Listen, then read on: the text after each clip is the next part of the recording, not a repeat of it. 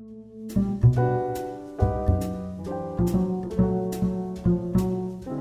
everyone. Welcome to this season's bonus episode of Divided Films, the podcast where we talk about movies that audiences and critics do not agree on. My name is JJ, and with me, as always, is my co-host Keith. Hello. Well, here we are, Keith, at the end of another season. It's been a wacky year. It's been a crazy year, but a great season, I should say. Yeah, I'm really proud of how all our episodes came out. And, I think this way we've been recording, as we adjusted to the pandemic, we've been doing remote recordings. I think that's the way we'll continue.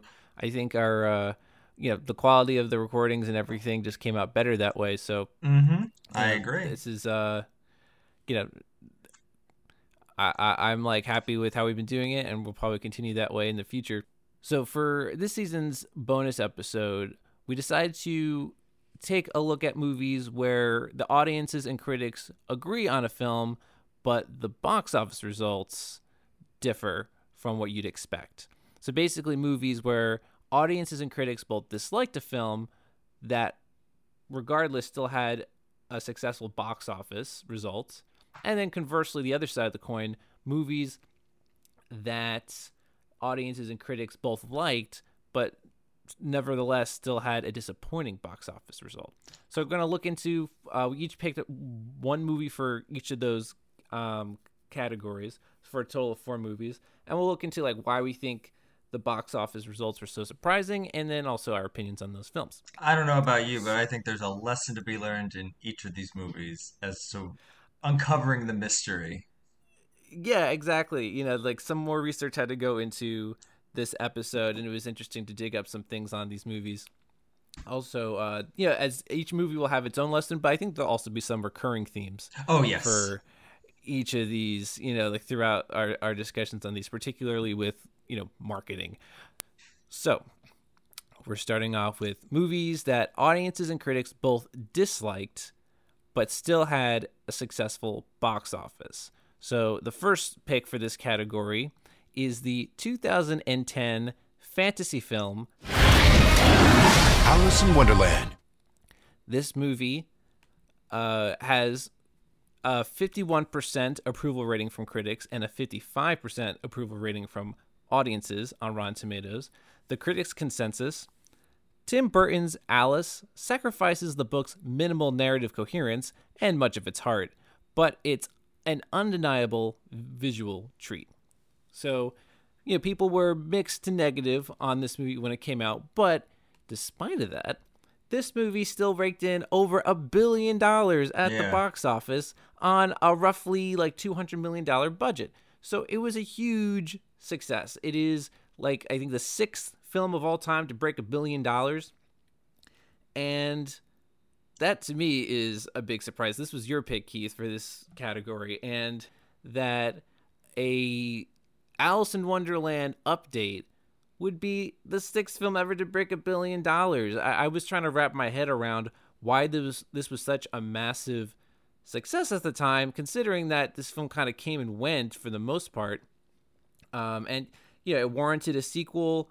Obviously, any movie that makes $1 billion will probably get a sequel, which, by the way, was much less successful. That made, I think, a third of the amount of money that this one made. So that might even tell you that, people, they saw it. A lot of people did come out to see this, and we're not really that thrilled about it. But, word of mouth must not slowed it down, because I did read that it dominated the box office for 3 straight weeks.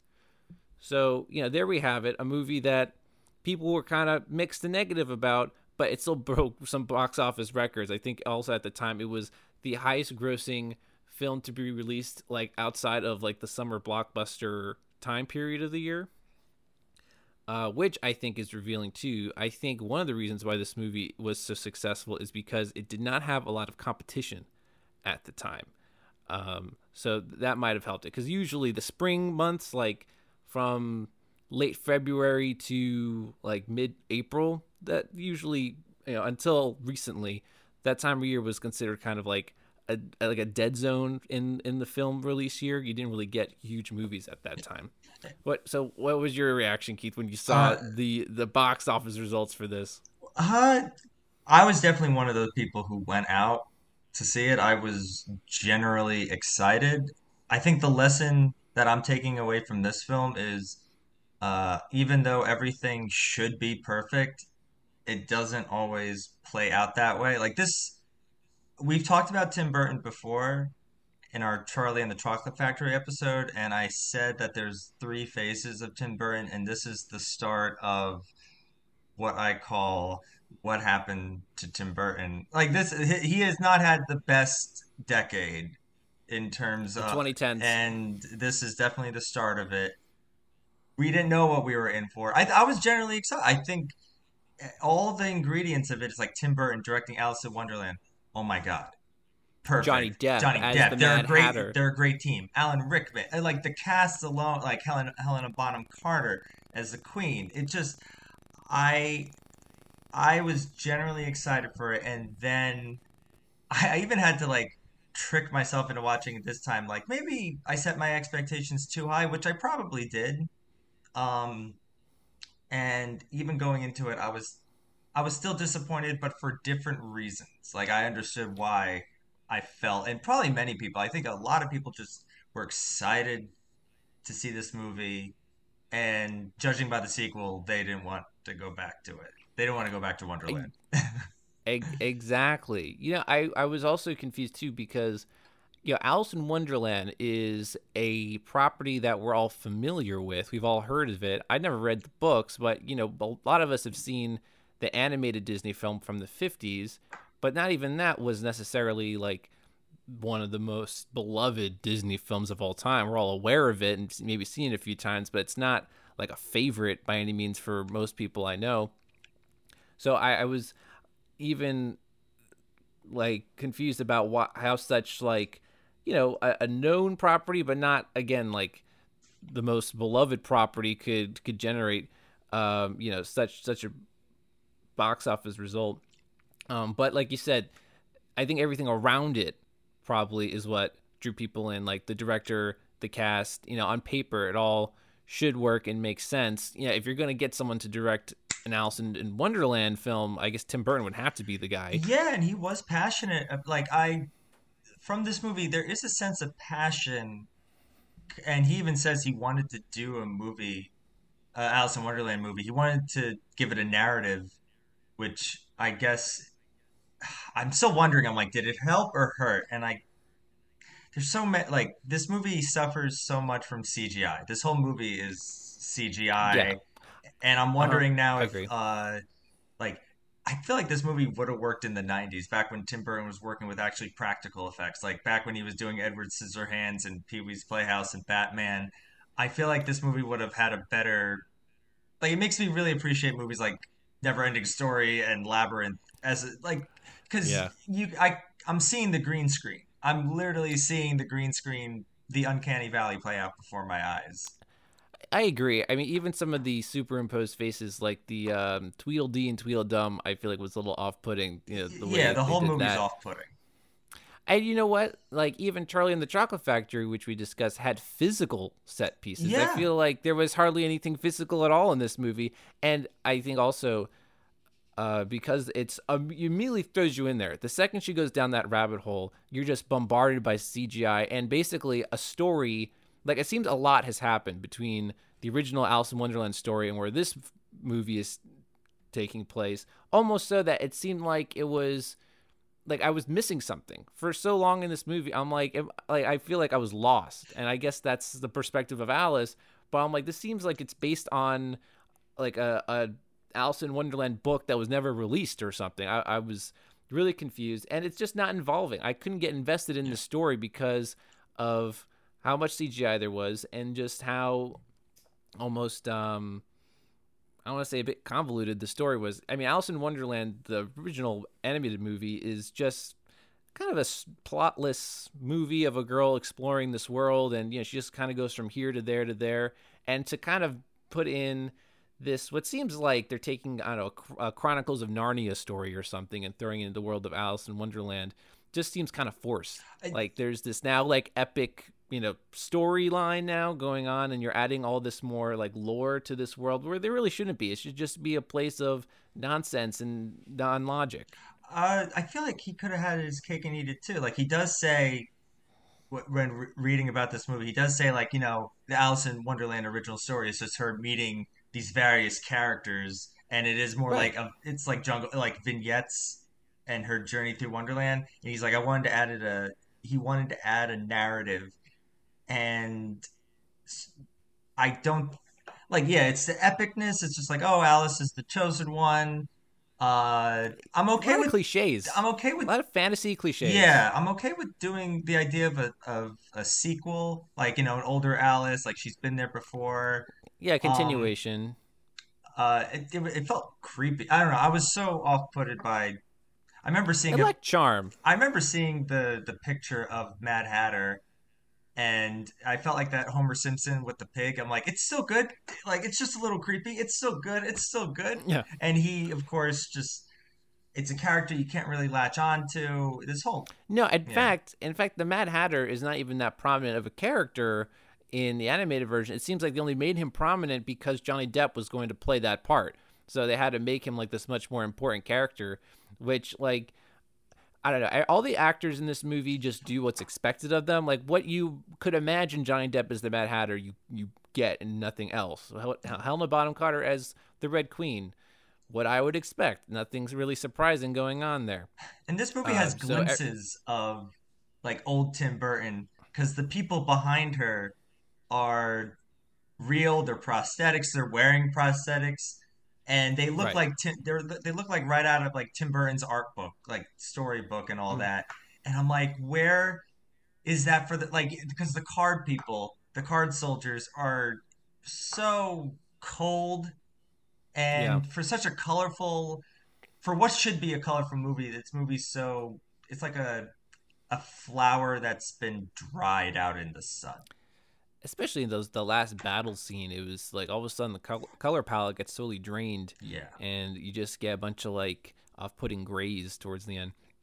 So, um, yeah, I think people, yeah, this was like released as a major film in a time where you weren't really getting that many other interesting things maybe to go see in the theater. It started a trend. Um, yeah, Disney rolled out the red carpet for Tim Burton, kind of gave him to do whatever he wanted, and because it made $1 billion, it's kind of like a monkey's paw curse that we have all these other Disney remakes. exactly. This started the trend. I mean, if you really want to get technical, the first Disney live action remake was the 96 101 Dalmatians, but that doesn't really count. If Tech, you want to talk about like the modern trend, you could say it starts with this and it's such a huge hit, and we've gotten all these other remakes since that. Yes, they make a lot of money, and we could do maybe a whole bonus episode on Disney live action remakes. A lot of them are divided, yeah. uh, but you know, not necessarily a trend that I'm a fan of. So we people saw this, and it wasn't a total waste of time. I mean, there were some good visuals, I suppose, but again, what you basically expect, and I don't think the effects really hold up as well anymore 10 years later. I was hoping that this movie was going to be once again if this movie came out like 94, 95, like fresh out of like Batman Returns right before Mars attacks, practical effects with the like glimpses of CGI. However we were going to do the Jabberwocky, this movie, I was hoping it was going to be the definitive Alice in Wonderland movie, second to the cartoon or first to the cartoon. And maybe that's on me for my expectations, but I think if you still watch this movie, you still wind up being disappointed. I agree. I think everything kind of falls flat ultimately, not just the story, but the humor. I don't think I really laughed once in this movie at all. There were many attempts. I didn't really understand what was like the goal here for most of the movie. So, I guess we can put that to rest. Alice in Wonderland, the benefit of, a like director and acting team that we've all come to appreciate in other films prior, and just like coming out in a part of the calendar where usually we're craving a good movie, but we hadn't really gotten them in that time of the year prior. So I think that could be our diagnosis or I don't know. Mystery solved. Mr. Case closed. That's how I should put it. Diagnosis. We're doctor detectives, I guess. So case closed on Alice in Wonderland. So moving on to our next case, I guess, and keeping in with these movies that, again, have a negative consensus, but were successful at the box office. We're going to move on to the 2016 comic book movie. So that's it? What, we some kind of Suicide Squad? I hate you. I hate you for I picking don't know. this movie. I'm sorry, but I feel like this is a good example It is, of this. but yeah, go. I was not looking forward to rewatching this for sure. So Suicide Squad, this movie has a 27% approval from critics and a 59% approval from audiences. I was almost considering this to be maybe like a divide. It was almost a divide to talk about for like its own episode, but I really don't like this movie, so I didn't want to give it that much more time. So there you have like a very negative from the critics, mixed to negative from the audiences. But regardless of that, this movie made $750 million at the box office against a $175 million budget. And, I think one of the reasons why this movie was so successful is because of the marketing, the promotion. This movie had probably one of the best trailers that we had seen in a very long time. The Bohemian Rhapsody Suicide Squad trailer got people really excited. That was being shared a lot at the time. I rewatched that trailer lots of times. I bought into it. But when the movie came out and we had gone to see it, it became clear to me that they almost were putting in more effort into the trailer than the movie itself. It seemed a lot of the scenes in the movie were made just for the trailer. And what you got ultimately is a very incoherent mess. Incoherent. This movie was edited by a schizophrenic. It's like a total mess from start to finish. And maybe that's the idea. I mean, the poster is like this big colorful mess, and the whole idea is to be like this crazy sloppy movie. But all of that seems so unintentional. Sometimes when you see a bad movie, like we talked about Batman vs Superman in our very first episode, we mentioned that maybe there were some good bones in there, and you could have like rewritten it and retooled it. This, I would have taken that script and thrown it in the furnace. I would have totally like started this from scratch. I don't know. I don't know if there's anything salvageable from this movie. Everything from start to finish makes no sense and is totally unenjoyable. I don't want. Look, this movie is begging me to hate it. This movie is just like, I'm doing this. Like, don't you hate it? I'm like, yeah, I really do hate it. I'm trying. The metaphor that comes to mind with this movie is this movie is like two parents who are on the brink of divorce, and they think a child could save their relationship, so they're rushing to have the child without reading any of the baby books or even preparing a nursery. This movie, when doing the research, this movie didn't really have a chance to begin with. With the script, they only gave David Ayer, the director, 6 weeks to write the script. That's a rough draft, not even a first draft. And it shows. Insane. And it shows. They underwent. I mean, of course, you hear about the weirdness of Jared Leto, and I didn't like Jared Leto's performance, and a lot of his performance was cut. I wanted give me more to hate. I wanted to see more of it so I can have a clearer picture. Well, that was another big problem too. Jared Leto was prominently featured in the trailers. Yeah. Only for him to only make less than 20 minutes of screen time. Yeah. So another thing where they focused a lot on promoting this movie without really thinking about what it's really gonna deliver. But also, a movie like this, a movie of this size, usually every big box office movie undergoes reshoots. That just, but when a movie has like $20 million as opposed to $6 to $10 million going to reshoots, there's a big problem. And this movie shows it's convoluted. I can only imagine what like the test screenings were like, and what anyone who saw like the first original cuts, whatever they were. I mean, if this is like an improvement on whatever the original Well, cut was. I can't imagine what that was like. yeah, This it's trying to be Guardians of the Galaxy with the soundtrack and the characters. It's trying to be Deadpool with the it's R-rated, trying with too hard. trying too hard, and they also got scared by the results of Batman v Superman, so they had to switch it up again. And this this movie didn't have a chance. Like, this movie was No, I born mean to be hated. everything about it seems like forced. So I get it through the first couple of movies in this DC extended universe.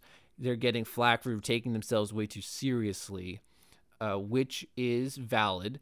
But then they come out with this on the total opposite end. It doesn't take anything seriously enough. It doesn't take its story seriously enough. It doesn't take its lore seriously enough. And everything is just kind of like glossed over. I mean, even the whole idea of having this, like, this is maybe the fourth movie in this franchise is like villains being good already. And I don't think people are that familiar with many of these villains. Harley Quinn and the Joker, probably the more so. But the whole movie, they're going like, we're bad guys, and now we're being good. I'm like, I've never seen any of these bad guys, or at least these versions of these bad guys before, so it means nothing to me that now they're being good. Well, I do like the idea of the Suicide Squad, and I've seen I never really read comics, but they popped up in like the cartoon, and I do like the idea of the Suicide Squad. But I wanted like a movie, like they're not tackling, like when David Harbour says, like, what if Superman were to come down and be a bad guy? Who are we going to send after him? You're not going to send after a guy who throws a boomerang. These Harley Quinn? What Yeah, is she gonna do? the Suicide Squad is meant for, like, we have, like, toppling governments, like these secret assassinations, and they're sent into like a mission to destroy this. Like, where is Flash or any Wonder Woman to fight the Enchantress? Uh, Oh, I know. You're having this apocalyptic event again, yeah. and yet like none of these established heroes Oh, are I coming couldn't in to stand save the her. day. But I hope maybe Cara Delevingne's a good actress, not in this oh, movie. I know. I want her to be a good actress, but they gave her like it was almost like this movie was working against her. Like they Yeah. gave her every reason for us not to be a fan of her. Um, it was so ridiculous. And I mean, you have basically a waste of a good cast. I mean, Viola Davis and Margot Robbie is great as Harley Quinn. That's probably the best thing to come out of this. Even Will Smith, like, I thought Will Smith was going to be the worst. I thought he was going to Will Smith it up, and Which he does. he does, but that ends up being what this movie needed. Is it though? No, Because but he even says he in the even awfulness says of this like, movie, that stands out, and it actually, like, all right, I this is our Deadshot. This is our movie Deadshot. I can dig it, at least in up to this. this point, I was like a defender of the DC extended universe just because I like the DC characters, and so I wanted Batman, Superman to be good, and I was like, come on, we could have a good DC universe here. And then this movie comes out, and I was so furious. I think this is like the first time that I regretted purchasing like a movie theater ticket to see a movie.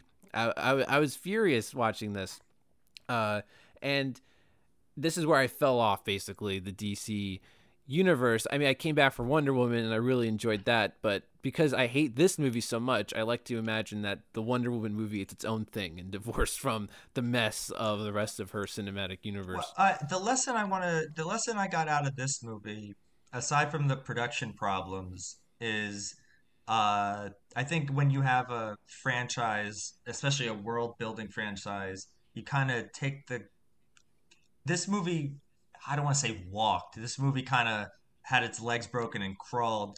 You know that James Gunn has a movie coming out next year, The Right. Suicide Squad. I hope it's good. I trust James Gunn. I like James Gunn. Uh, and it kind of, I think when bad stuff happens, whether it's the Suicide Squad or James Gunn being fired by Marvel for a brief time, it kind of, when a door closes in your face, you can always sneak in through the window. From what I've Hmm. seen of this Suicide Squad, it seems to be embracing the silliness of the characters of the DC universe, and it sounds like they're going to overthrow a government in Brazil or Bolivia or something. It seems like it's in this. It seems like James Gunn has a better handle of what the Suicide Squad is about. better than what David Ayer had. And I like David Well, Ayer. Like, I think he's done some pretty good stuff before this. well, it comes down to just basic things to adapt a comic book, which is understanding your source material, number one, which this movie definitely did not seem to do, and also just having like a coherent story. So if those, we just want some basic things here, which James Gunn knows how to do. Obviously, he has a proven track record. But even so, I think the whole idea of having the Suicide Squad movie so early in this franchise doesn't really, It's weird. doesn't really pay off. I a long time ago, when I was so fed up with this universe that DC was trying to put together, I in my own time kind of put together what my ideal DC universe would be, and like in a phase 3 or 4, you have a Suicide Squad movie where you have all these established villains that you've seen be the main antagonists in previous films now be good, and that would have impact. And DC plays a lot with multiverses, so maybe have them fight against the Justice Lords, who are like the evil totalitarian versions of the Justice League, and that could be interesting. Also, I found it weird that the Diablo character calls them like, I'm going to do it for my family. I'm like, you guys just met a couple hours ago. This needed a rewrite. Nothing is earned in this movie. Nothing is earned. I do think this movie tries to be I think the reason for the success of this movie is that it tries to be so mainstream, even with the soundtrack. Like I'm both like it's so schizophrenic with the songs. Like it's like song choice to song choice, but they really went all out for the soundtrack. Everything about it seems like this movie was created in like a market research meeting. Like these are all, we need to get back on track here, with this DC universe. We need to fix some things about it.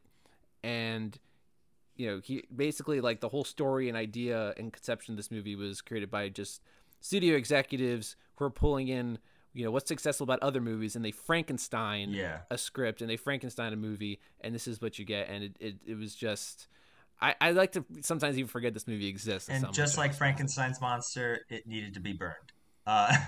Yes. But a lot of people who don't really, I guess a lot of people came out. Non-comic book fans came out. The Hot Topic people came out. I mean, how many? Even before the recent Harley Quinn movie, Birds of Prey, this Harley Quinn, her version, that costume was such a prominent feature for Halloween and Comic Cons across the world. Well, she's the only redeeming quality of this movie is Margot Robbie's Harley Quinn. And, I'm glad that Harley Quinn is now like more recognized because she was always such a beloved character from the animated series in the 90s. And now she's going to get like more of her own, like, Birds of Prey. And I think she's also going to get another movie that's just her own. She's in the Suicide Squad too with James Gunn. So she's going to be around. She's a staple. I kind of I liked her, and I found her annoying at the same time in this movie. Right. I was like, some of the material they gave her was annoying, but it was hit and miss. But like the only reason why it ever worked in the first place is because what she brought to the table, not necessarily what was written for her. So at the end of the day, this movie was a complete mess, but it made a lot of money from just how much effort went into the marketing, how much went into what they thought was what people wanted at the time, and that got people in the seats. But similar to Batman v Superman, it did see a big drop off from first to second weekend. Surprise.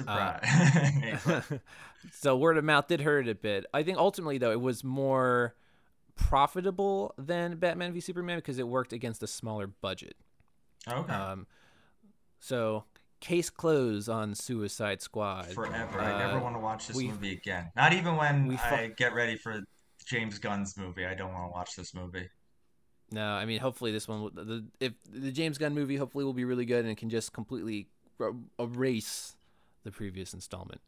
So there you have it. There are our two profitable movies that were not very good. Something that frustrates a lot of critics and moviegoers when, something that is not that good makes a lot of money. It seems unearned, and unfortunately leads to other similar movies. But now we're going to move on to movies that audience and critics did like did get high reviews, but unfortunately were not successful at the box office. Probably even more frustrating for critics and experienced moviegoers. So we'll try to give these movies their due. So the first movie we're going to cover in this category is the 2017 sci-fi movie Blade Runner 2049. This movie has an 88% approval rating from critics and an 81% approval rating from audiences, the consensus being visually stunning and narratively satisfying. Blade Runner 2049 deepens and expands its predecessor story while standing as an impressive filmmaking achievement in its own right. So, I totally agree with that consensus. This movie has a lot going for it, but unfortunately, it only grossed $260 million at the box office against a $185 million budget, but that does not include marketing. So ultimately, I read somewhere that this movie needs to make at least $400 million to break even, which it fell short of. So ultimately, it was a box office loss for the studio, which is a shame. And again, I think this also comes down to marketing, how to get a more broad appeal. I mean, I get it. It's a sequel to what is a classic, Blade Runner, and maybe not everyone has seen Blade Runner nowadays, but I think this is a case of maybe the studio not having enough confidence in its product and not fighting hard enough to show the broad appeal of this movie, because I don't think you necessarily need to have seen the first installment to enjoy this one. It definitely helps, and I would recommend that. But anyone can go into this movie and appreciate what it's doing and just see it in a very unique and extremely well-made and well-written film. So I think it's an absolute shame that this movie was not successful financially. While I hate you for making me watch Suicide Squad, I do love you for making me watch this movie. It's your Christmas gift to me. I love this movie. It's probably one of my favorite movies, definitely of the 2010s.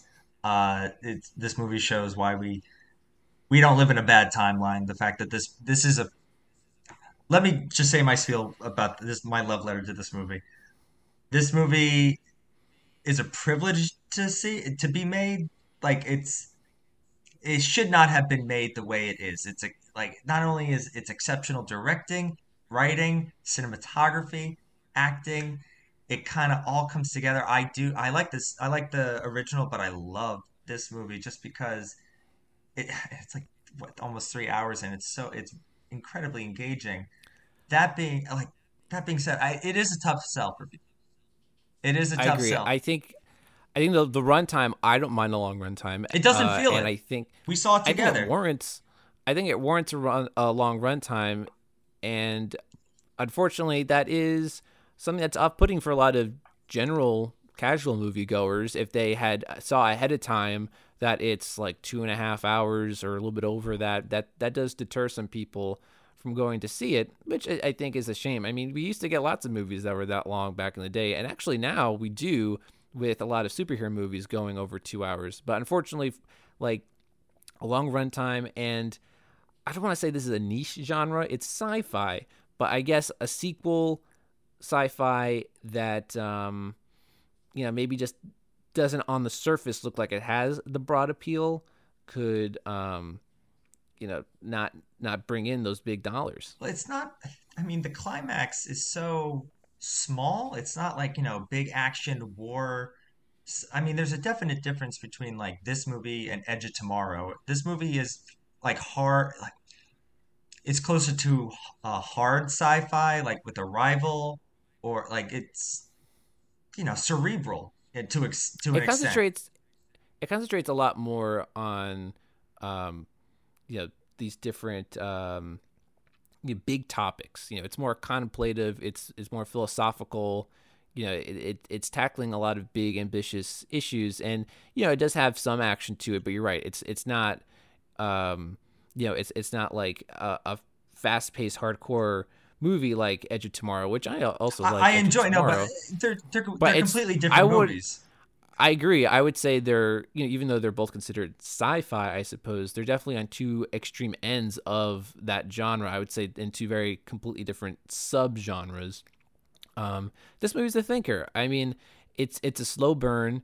And, the other thing I want to throw in, you threw in all those aspects true, like, the directing, the acting, writing, production design. Yes. I also want to call to this movie and cinematography. I mean, this movie, there's no movie that looks like this that I can think of. It's totally different than any other film that we've gotten in like the last decade. This is definitely one of my favorite films of the 2010s. It's very ambitious, and it's got just amazing special effects, and it uses effects in a very intelligent way. It's not like you're just getting these things like in Alice in Wonderland as a negative example. You're just getting like CGI everywhere overload. This one uses it very economically and only in ways that really enhance the story and actually are impressive. But I take all of our friends, take all the guests that we've had over these past 30 something episodes, and it's not like, even with the love letter that we're writing that we're saying for this movie, how many people would still be into it? And I think it is like a specific niche movie, and the fact that it got made with this budget and this way, I feel privileged to be alive. That's like, Yeah. That's how I I feel. was very grateful to have a movie like this, and I was worried, it didn't do as well, that we might not get as many anymore. But Dune. I think We're getting Yeah, Dune, we're- but I do worry about. I mean, granted, Warner Brothers as of this time is putting all their movies out on HBO Max. They're doing something very unique, but I did wonder about the box office for Dune. well, here's the thing: in this day and age now, in 2020 and deep into the pandemic, the box office. We're bringing this up now, but the box office is not going to be the same for a long time, right? Like, hopefully by this time next year, we'll feel comfortable going back into the movies and seeing movies on a regular basis. But, how we measure movies successfully financially has been the box office for so long. And now the pandemic has thrown that all out of whack. So for Dune, who's to say if it'll be financially successful or not, because it can't even be released in the way that a movie normally is. And, every day that the studio sits on it, it loses money. But yeah, So who even knows? even the idea to sell Dune, like I know a lot of people have told me it's the best sci-fi novel and it's just like Game of Thrones, but even Game of Thrones was a hard sell for people until the second season. But Yeah, no, exactly. Denis Villeneuve is an exceptional director, and I love this movie. And I thank you. Merry Christmas for having me watch it, especially for the last episode. And I know it's not everyone's cup of tea, but I down this tea.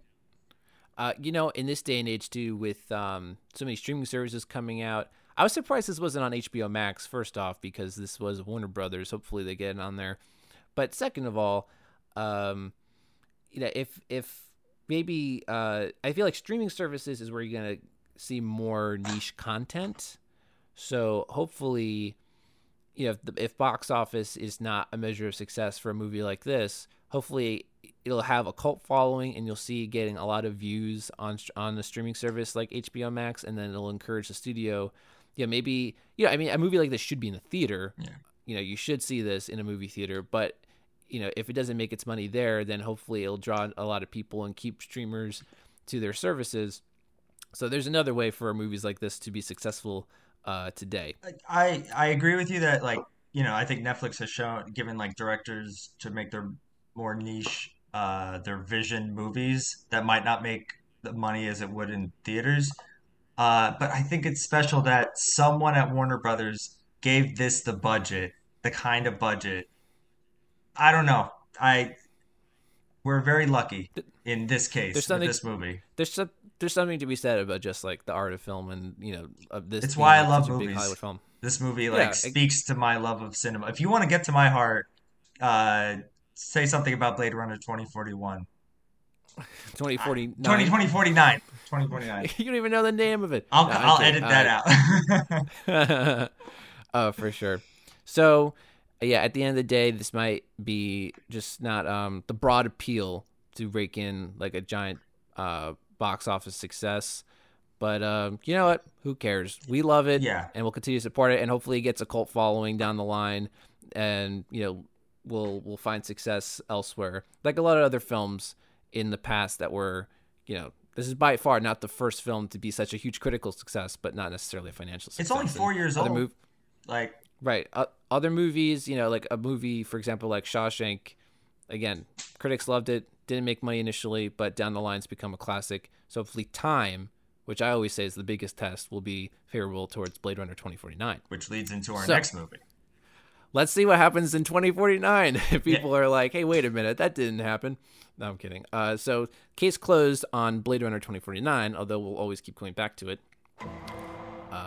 So we're going to round this out with what is perhaps like a movie near and dear to our hearts, a movie that I think will always stand the test of time, and actually speaks to what I was just going on about with cult classics. It is the 1999 animated film. You can fly! You can fly! The Iron Giant. This movie has a 96 approval rating from critics, 90% approval rating from audiences. The critics' consensus: the endearing Iron Giant tackles ambitious topics and complex human relationships with a steady hand and beautifully animated direction from Brad Bird. So this movie has a lot going for it, but unfortunately, very sadly, it did not make much money at the box office. Against a $50 million budget, it only raked in $31 million. So it was a box office loss for the studio. Came in 8th, I read. 8th. Well, you know what? I did probably the most research for this film out of all four that we're doing today, because I'm very passionate about The Iron Giant. And this is a movie that the studio had no confidence in because of previous failures in animation at the time. So this movie was only marketed at like the very last second. So, up until the test screenings that were hugely successful, much to the studio's amazement, the studio thought this was going to be a big failure, so they didn't really put in the effort to do all the sort of marketing that you normally would for an animated film. And it wasn't until they realized that they actually had a really great movie on their hands that they tried to rush a campaign, but it was too late. And, a lot of people were not aware of this film when it first came out. I know I wasn't. I only became aware of this film through TV, through like Cartoon Network airing it. That's how I discovered it, like years later, probably like 3 or 4 years later. And I was immediately in love with it when I saw it. And I think I was the right age then. I think this is maybe a movie for older kids, maybe 10 and up. And I watched it over and over again. It's since become one of my favorite animated movies of all time. This movie ages like fine wine because I don't want to be like I don't know if I was like one of those cool kids who saw it in the theater, but I vividly remember getting the box set, VHS box set, because it came with a mini Iron Giant. Yeah, for so sure. I definitely saw it that way. They put more effort into the marketing for home video, and that's where you get more merchandising and that kind of stuff. So I didn't have it on home video, unfortunately. I just had to try to catch it on TV whenever they aired it. They actually would air it a lot around Thanksgiving, and that is why this movie to me also kind of seems like a Thanksgiving movie in that way. It does. I mean, it takes place in the fall, so it has like a fall feel to it. But ultimately, too, I think it wasn't the kind of animated film that was fashionable at the time. This is in like 1999, so at the time Disney was dominating animated films with their renaissance, and all animated movies that were successful were these fantasy films. And now you have a sci-fi animated movie that just, again, does not have the same appeal as to what people were going out to see. Not that I'm saying you should always make a movie that is whatever's popular at the time. I'm more in favor of movies going against the grain. This movie would have risen, like people would have came out for this movie if it was marketed properly. Hopefully, there are two lessons I got out of this movie. One is, yes, marketing is a powerful tool, especially with a movie like this. That is it. The way it's told, it made me understand Brad Bird. Like, okay, he loves retro. This is 50s. Yeah. The Incredibles is 60s. Even his Mission Impossible played into the retroness of the old show. But the other lesson and the big lesson is make the movie you want to make. And even if it fails or is considered a failure at the time, if you made it like the best you can and like you put everything you got into it, I think you will get your day in the sun. And for one of our guests who gave Sabrina, She's the Man a perfect 100%, and that was the first time. I am going to follow suit, and yeah, this movie is flawless in its execution and is 100%. You saw what I was gonna say. I was also gonna give this a 100%.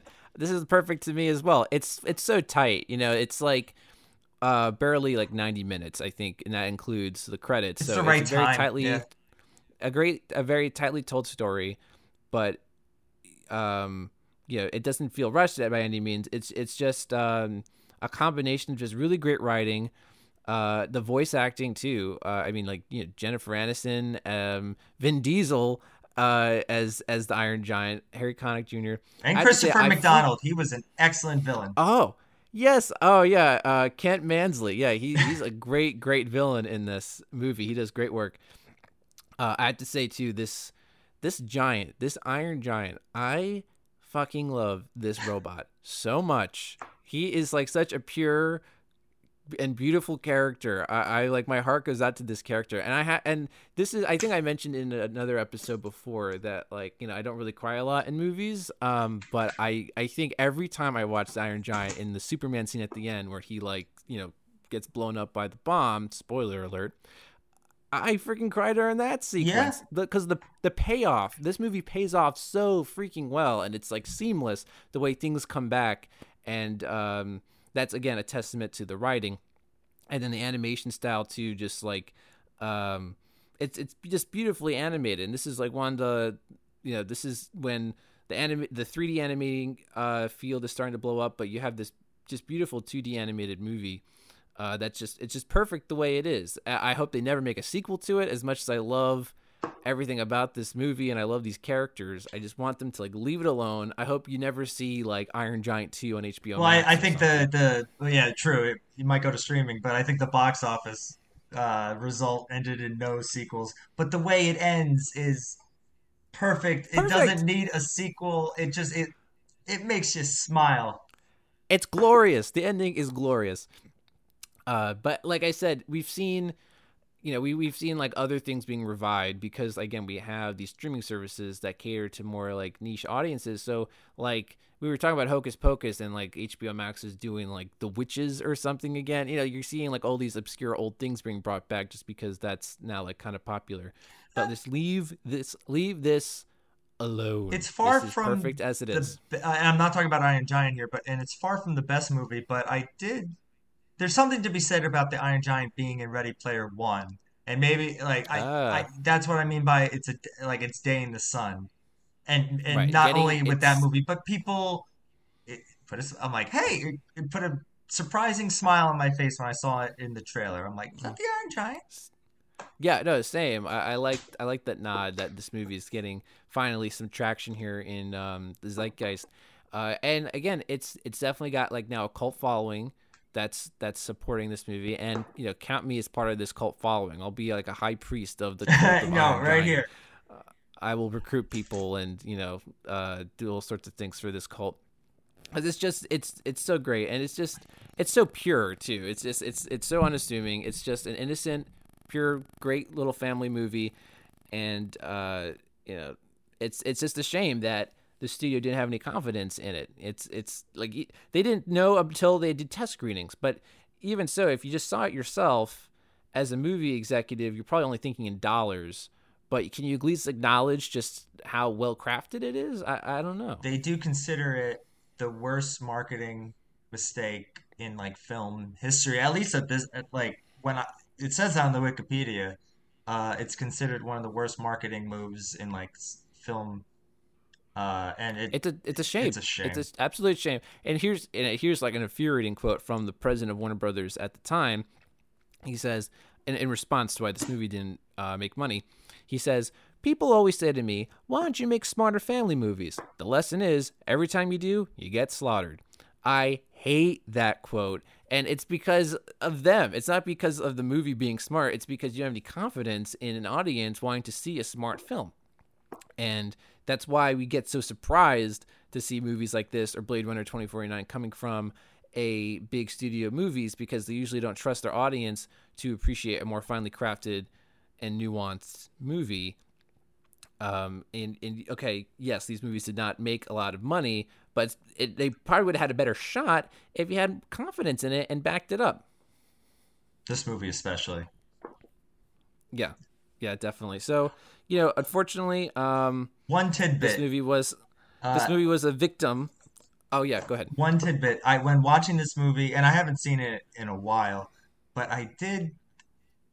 I'm sure there's a YouTube video or two of making the comparisons, but I did have to say, like, this movie has a lot in common, if not plot for plot, of How to Train Your Dragon. And I know how this Iron Giant came first, but I'm watching and this going like, this is How to Train Your Dragon. Like the idea, how so? A weird kid meeting a animal beast who like informing creature. creature, and training them or becoming friends, teaching and them how to if you I last year I ended up watching like the trilogy of How to Train Your Dragon. It's a very beautiful, fun trilogy. And I'm not gonna like Iron Giant came first, but it did go like, oh wow, they are very, very similar. And that's that's my tidbit for the day. Well, you know what? I think this movie Iron Giant is more often compared to E.T. because also you have the idea of course, a boy befriending a creature from outer space, and then the government gets involved and tries to ruin it. I didn't even think about that. True. Yeah.